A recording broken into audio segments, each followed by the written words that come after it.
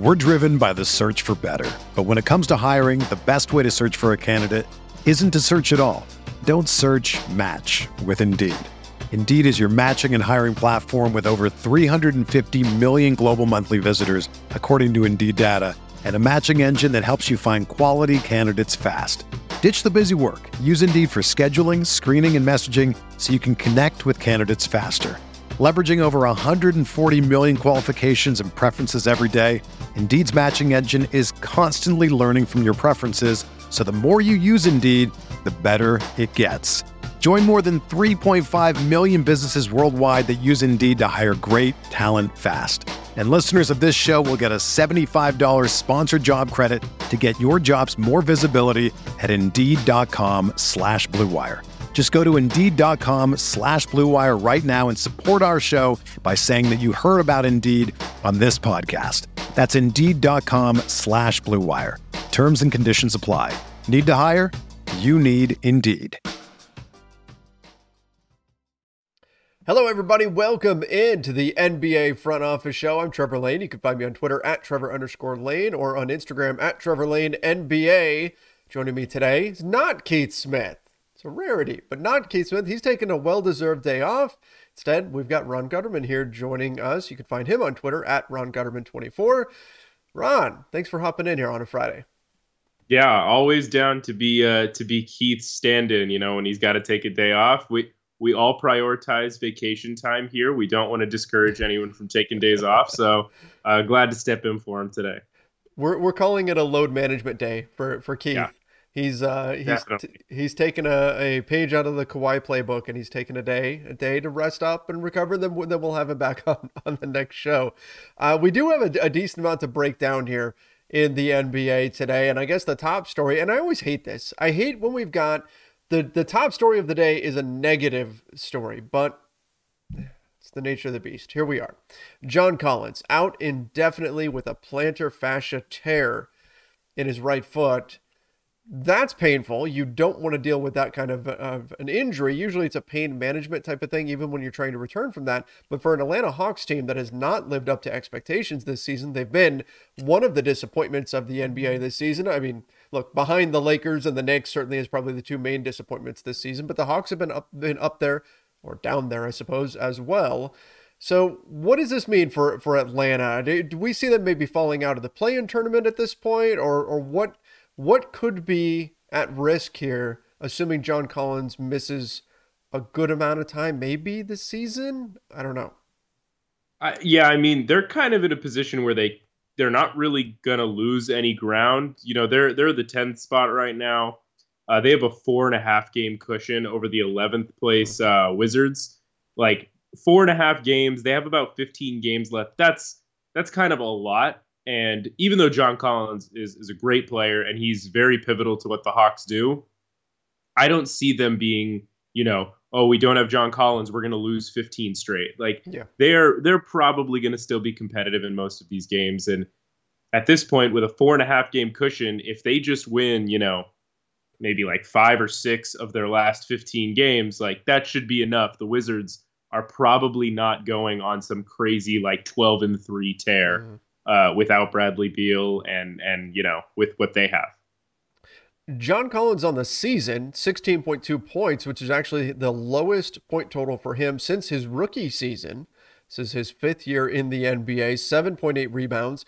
And this guy can stretch the floor for you too, 36% from three, efficient shooter overall, 53% from the field. I mean, some of that is due to the attention that Trae Young gets. But when you look at this, John Collins is a legitimate piece. He's a guy who the Hawks considered trading at the trade deadline, but I think they made the right decision to hang on to him. To me, though, if he is out, and he is still dealing with a right ring finger issue as well, if he's not back, or if he's perhaps diminished come play-in time, this could lead to the Charlotte Hornets getting through at least into the next round of the play-in tournament. The Hawks can still be good without John Collins, but they're lacking quite a bit of punch. I think I might even favor the Hornets against them. I think I might favor the Hornets, period. But without John Collins, I think I have to favor the Hornets in the 9-10 matchup of the play-in tournament. Yeah, I do think the Hawks stumbled onto something pretty great defensively, with putting Onyeka Okongwu at center. Like that has been kind of this thing that's unlocked a lot of their defensive potential as a team. DeAndre Hunter, obviously great defender. Like they can still be competitive in these games, but without John Collins, yeah, the Hornets have a lot of firepower. They are an offensive heavy team. They don't play a ton of defense, and I sort of see without John Collins, the Hornets being able to kind of have their way with the Hawks. And so yeah, I do kind of favor the Hornets in that game. If John Collins can make it back for that game, it's much more interesting. It's probably more of a 50-50 toss-up. But it would be difficult, even in a one-game scenario, to see the Hawks having enough firepower without John Collins to get past the Hornets, which even against a pretty solid defense in Atlanta is gonna get their points because it's just an offensive friendly team. And we don't know for sure that he's going to be out. Like there's players right now that are already being listed as out for the season. We saw that with Doug McDermott yesterday. So this is a lot of times with the plantar fascia tear, it's a pain management thing that you're trying to deal with, which it's incredibly uncomfortable to play with, but still, we don't want to assume that he's going to be out, but we're getting up to it where we're so close to the end of the season that any little injury could very easily be season ending. If it's not, it could become season ending. I also want to note this, when we're looking at the bottom of the table in the Eastern Conference in terms of the play-in, the Hornets are only one game behind the Brooklyn Nets. The Hawks are only half a game behind the Hornets, so there is still room for movement there. And we are in kind of a weird spot where for the Nets, it might actually help them to fall to the 9 seed. Well, I guess they would actually have to fall to 10. Keith and I talked about this the other day in order to get home, or in order to be on the road in the first round of the play-in. Yeah, in order to get, they're trying to be on the road because they want Kyrie to be able to play. As it is right now, they would be on the road, but it would be against Toronto, and Kyrie can't play in Toronto because it's in Canada. The Nets are going to be in an interesting position. So we'll see how this all works out. If they are able to fall all the way to 10, what happens there? Do they even want to go through the lengths to do that? And then what role do the Hawks play in that? If you don't have John Collins, that makes it less likely that the Hawks would be able to jump up and leapfrog a team like the Nets or even the Hornets. Yeah, I do think they're kind of stuck in that 10 spot. I don't see them surpassing anybody, but they have way too much of a cushion to fall. The Nets, if you're the Nets, you hope that Cleveland somehow falls to 7 and Toronto moves up to 6. That would kind of help you out a lot. Yeah, there's a lot to think about with this playoff picture in the East. It's very crowded. And the John Collins injury just makes it where the Hawks are saying, all right, like we're 10th. This is kind of where we are. And yeah, they'd love to move up to 9 or 8, but the question is, will they have the firepower to do it in these last, in the last, I think like 4 weeks, 3.5 weeks before the season ends? Yeah, it's coming up quick. It's coming up, maybe not fast enough for the Lakers, but it's coming up pretty quick. Let's talk a little bit about Kemba Walker. Not a name that we've mentioned recently, but he is right now. Not a name anyone's mentioned. Yeah. Not a name anyone has mentioned recently at all. Absolutely. He's been kind of out of sight, out of mind for a lot of people, has been away from the team. Tom Thibodeau was asked like, hey, what's Kemba up to? He doesn't know. He's been away from the team, not training with the team, so hasn't seen him, anything like that. Kemba Walker, and this is from Mark Berman in the New York Post, Kemba Walker is right now training in Charlotte. He's back home training in Charlotte, and that's led to some speculation that he might actually wind up back with the Hornets next season. Now, contractually, he's under contract for just over $9 million next year, but the Knicks are widely expected to try to trade him this summer rather than buy him out. Now, in a buyout situation, he can obviously go wherever he wants. If the Knicks are dead set on using that $9+ million expiring contract as a trade chip, then you could see Kemba Walker get sent somewhere, not really have a ton of say in terms of where he goes. Now, he could get shipped off somewhere and then get bought out. That's certainly possible. But still, interesting that we're already getting that kind of rumbling, connecting Kemba Walker, going back home to Charlotte. Is that something that could wind up happening? I don't know. Ron, what do you think about Kemba Walker potentially going back to Charlotte? Yeah, I mean, I just talked about the Hornets being like an offense first. Mm-hmm. They don't have defense type of team. So it's a little weird to be connected to Kemba Walker because, like, what is Kemba Walker if not an offensive-friendly, not so defensive-minded type of player? Like, that's just another guy that they would have there. He would be a good mentor to LaMelo Ball, I think. he would fit in terms of not so much on the court, but he would fit what they do in terms of off the court. He could be a really good veteran leader for that team. But if you're the Hornets, paying a guy $9 million to be a veteran leader for a team that, LaMelo Ball is a great player. Yeah, veteran leadership could help him, but spending $9 million on veteran leadership probably is more of a negative than anything. So, if he got bought out, I could absolutely see Charlotte saying, here's the minimum, please.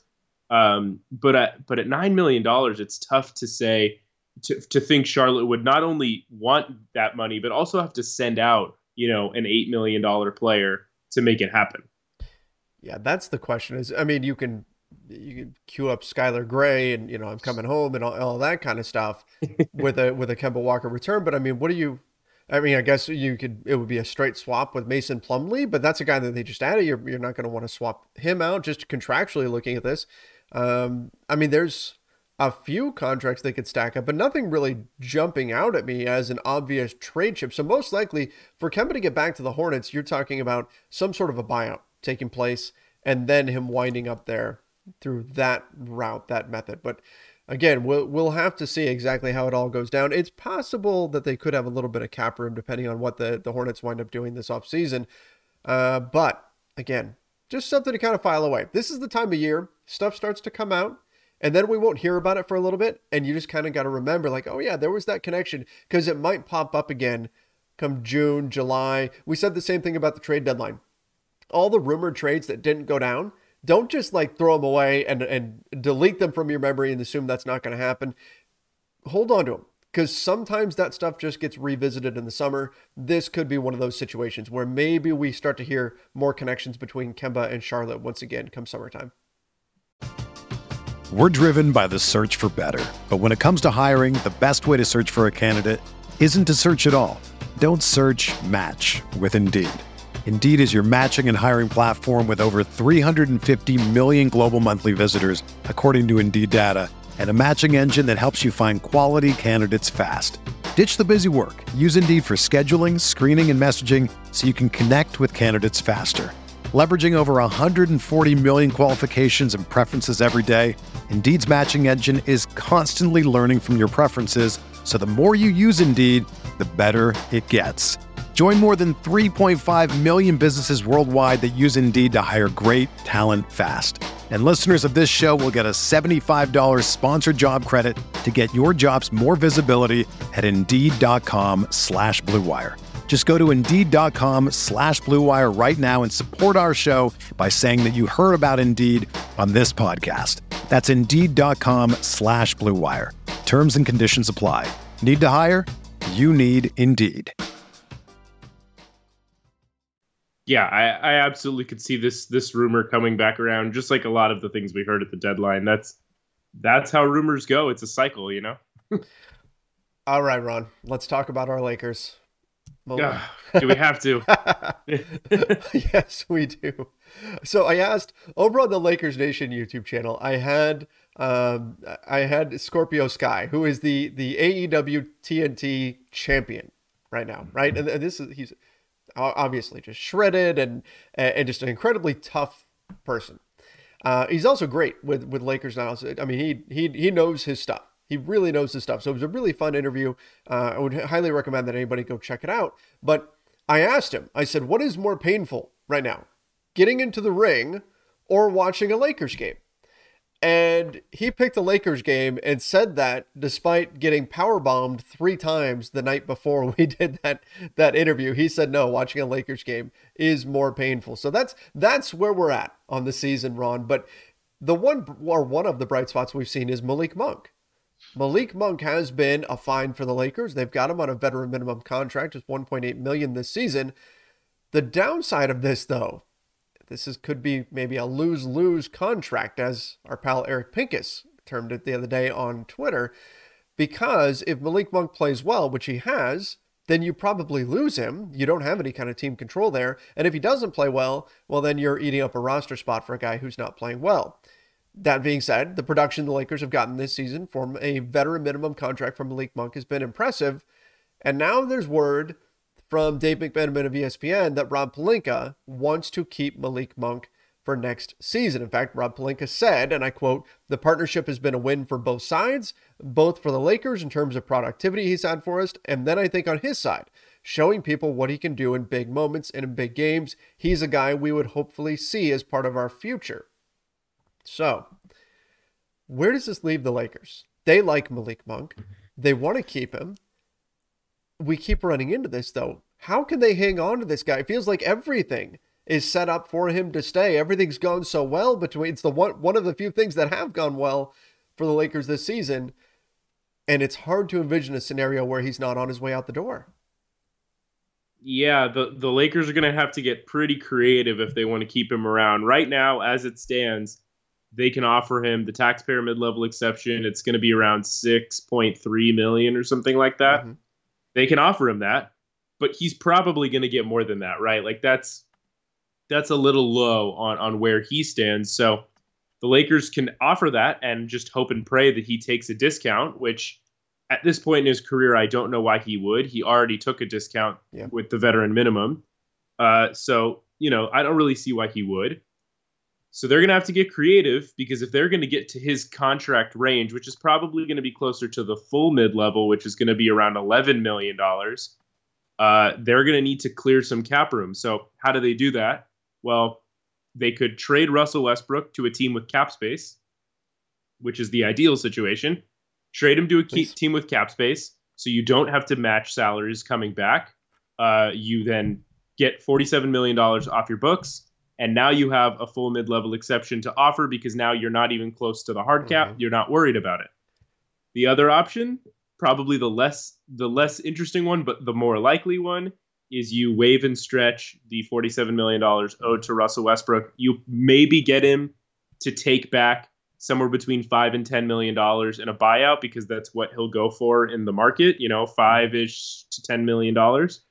And then you stretch that. So you're looking at a cap hit of about, I don't know, let's say 13 per year for 3 years. 13 per year for 3 years. It's not great.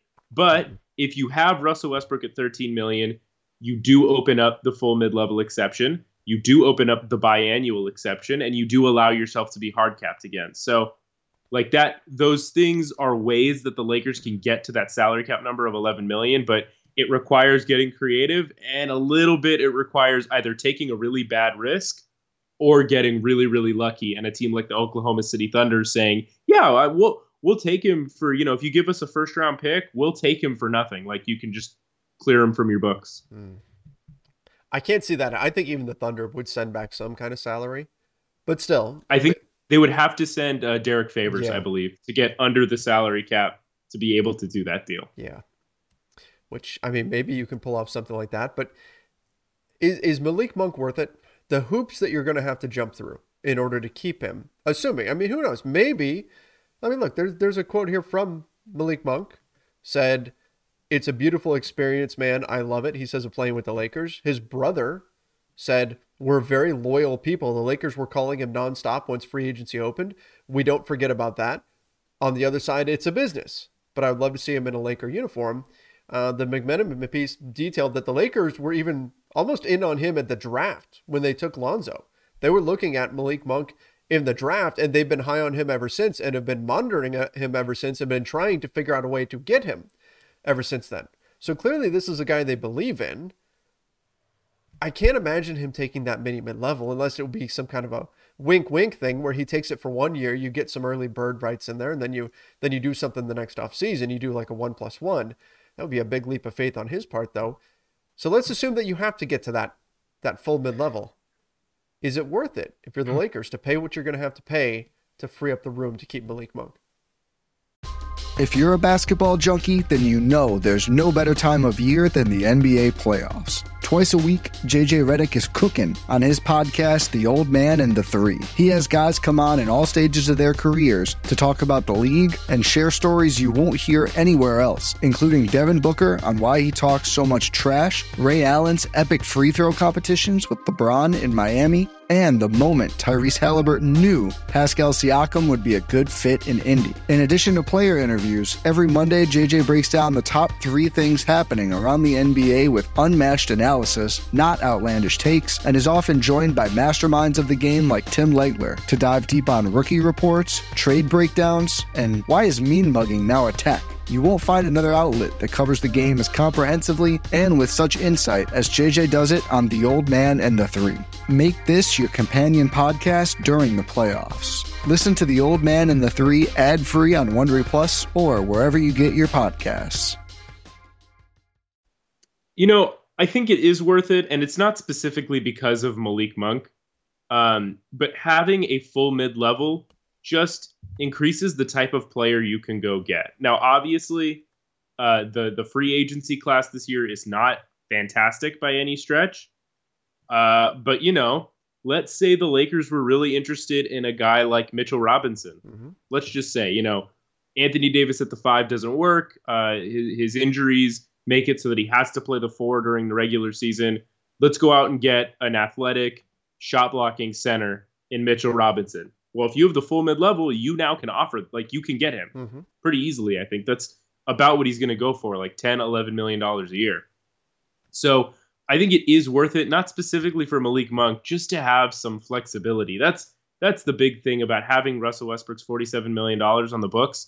You have no flexibility to do anything. You're just stuck. You just have to sit there while other teams do all the good moves, and you have to do all the bad moves. Like, you've trapped yourself. So if you're getting away from Russell Westbrook's money and it opens up that full mid-level and the biannual exception, now you have room to, like, actually make good moves. Now you can say, oh, let's go give this guy $10 million, and then maybe we can give an undrafted rookie the rest of the mid-level exception so we can sign him to a 3-year deal instead of a 2-year deal, a mistake they made with Taylor Horton-Tucker. Correct.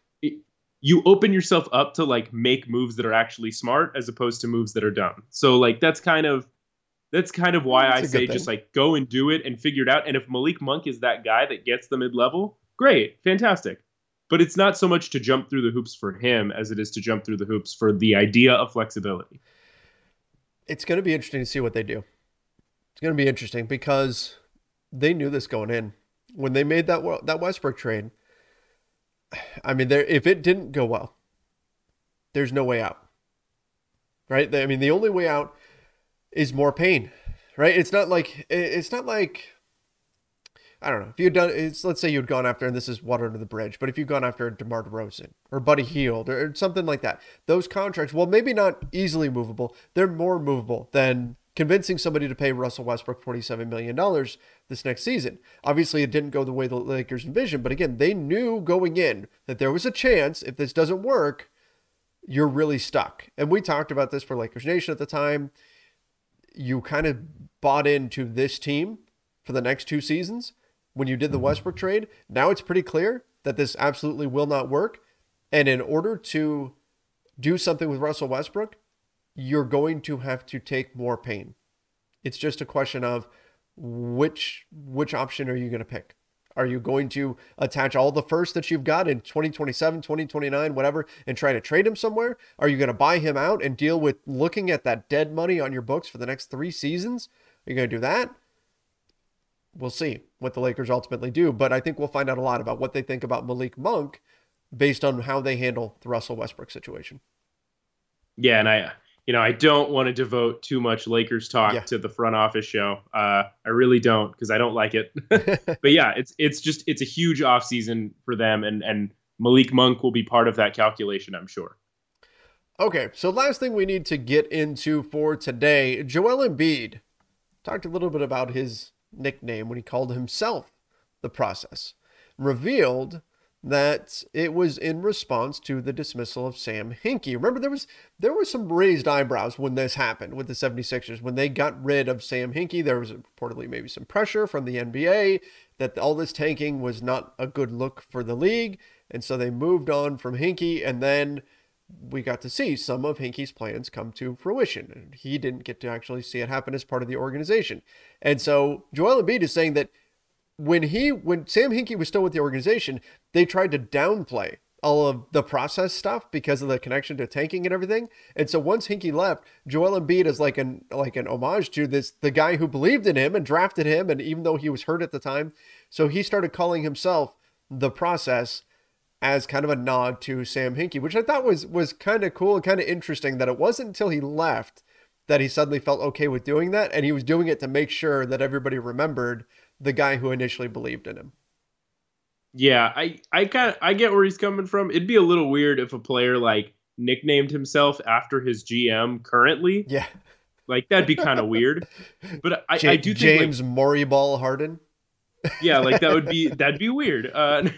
But like I think there's something to be said. Philadelphia 76ers fans, the players, the fan base in general, everyone kind of looks at what's going on now and is like, Hinkie did this. This was Hinkie. Like you don't get Joel Embiid without the process and tanking. You don't get Ben Simmons, which doesn't get you James Harden. Like you're not able to make these moves if not for those 3 years where they were just like unwatchably terrible. Like and that was what, Hinkie said when he started that process. He said, fans, if you stick with us for a couple of years here, it's going to be worth it. And I think, look, even if they don't win a championship this year, which they could very well not win a championship. There's a lot of good teams. They're one of them. There's a lot of good teams. But even if they don't win a championship, like if you told Sixers fans during the process 5-6 years ago, hey, you're going to have 2 of the NBA's 12 best players and you're going to be one of maybe 5 legitimate championship contenders, they would take that every day, even if they didn't win. Very true. Very true. I mean, if you look at the way things have played out, and here's the other part of this, there have been mistakes along the way that the 76ers have made. I mean, even just look in the drafts. I mean, drafting Jahlil Okafor, that didn't work out. Markelle Fultz, that didn't work out. Like imagine if those picks had hit, and I mean, part of that is just the kind of crapshoot nature of the draft. You just don't know for sure with any of these guys, but there's the possibility that they could have wound up with some hits with those guys that they missed on, and this process could have gone even faster. Now, of course, you could have not found anybody. I mean, look, the Lakers drafted, I mean, we always go back to this, but drafted the second overall pick for 3 seasons and never got that 1A guy as good as, Brandon Ingram, D'Angelo Russell, Lonzo, as good as these guys are, they're not that 1A superstar. The Sixers were able to find that guy in Joel Embiid. So there is that unknown as well. Even if a guy is good, is he really that guy that's going to take you to that next level? But still, the concept is sound. This idea that the NBA, because they reward poor play, it's worth going this route.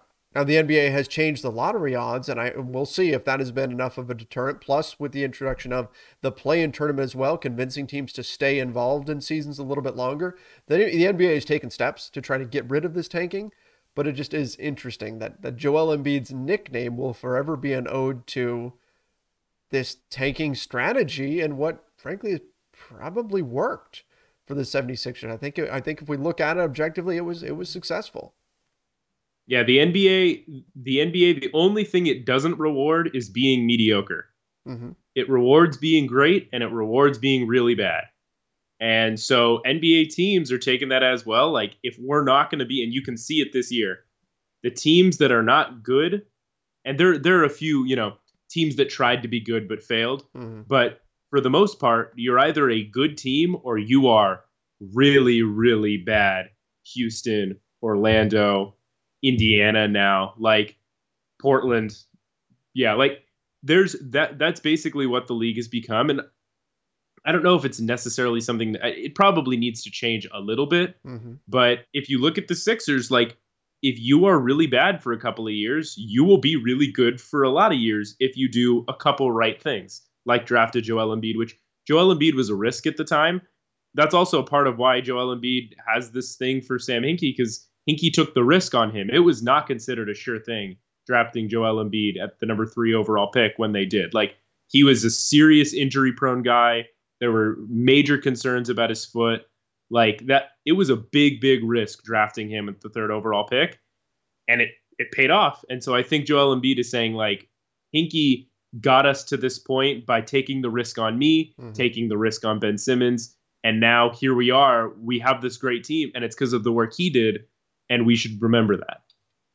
Which is fair. I always think of the 76ers fans that were holding up those signs saying Hinkie died for this. Hinkie did. He was the architect, but he wasn't able to see it all the way through because of the pressure. I mean, look, the NBA, it's not a great look when you've got teams that are trying to lose. And openly telling you. Yep. Yeah. Yeah. It's not great for the league as a whole, but it worked. Okay, well, the NBA world never ceases to amaze us. Just a little peek behind the curtain. Right when we stopped recording this episode, boom, we get hit by Shams Charania going on to Twitter and giving us an update on Stephen Curry. And then we got hit by Deshaun Watson trade news in the NFL too. But Steph Curry, let's get into that. We'll actually finish off the show with that one. According to Shams Charania, Steph Curry sounds like the Warriors have dodged a bullet here. According to Shams, Curry has been diagnosed with a sprained ligament in his left foot, will sideline him indefinitely, okay, but the x-rays are negative. No fracture, no major damage. He gets reevaluated in 2 weeks. That doesn't mean he's back in 2 weeks. Reevaluated and return are not the same. We always caution that. But still, this sounds like it's not going to be a season-ending injury for Steph Curry. He should get back out there on the floor. Maybe the Warriors wind up sitting in that 3 seed because they don't have him for a couple of weeks. They don't jump up to 2 and pass the Grizzlies or whatever.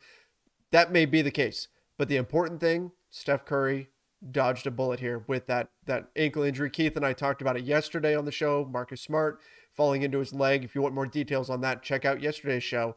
But Ron, this is big for not just the Warriors, but for the NBA playoffs as well. Yeah, I think, obviously Steph Curry is a guy with a history of ankle injuries. And so anytime there's sort of like an ankle thing around him, anything with below his calf, you're just like a little bit more worried because it's Steph Curry. But to see that this looks to be minor, reevaluated in 2 weeks, probably means if everything goes well, 3 to 4 weeks, which should take you to right about the playoffs. So if the Warriors can get Steph Curry back for the start of the playoffs, that's fantastic, right? That's exactly what you want. They'll probably be the 3 seed and they'll be fine. I think the ideal situation for the Warriors is you would get him back with maybe 3 games left in the season just to let him get out on the floor, test his ankle out a little bit, that sort of thing, and then go from there. That's the ideal. Now, if you don't get him back to the playoffs, you don't get him back to the playoffs. But we'll see how his recovery goes. But again, the fact that they're reevaluating in 2 weeks and not, say, 4 weeks or 6 weeks or whatever, look, we see it with Anthony Davis. It can be worse in terms of just getting to a reevaluation date. So that's a good sign. A 2-week reevaluation date is a good sign. And again, this looks like a bullet dodged for the Golden State Warriors. So wanted to make sure that we got in that news. So that's why we decided to tack this on here.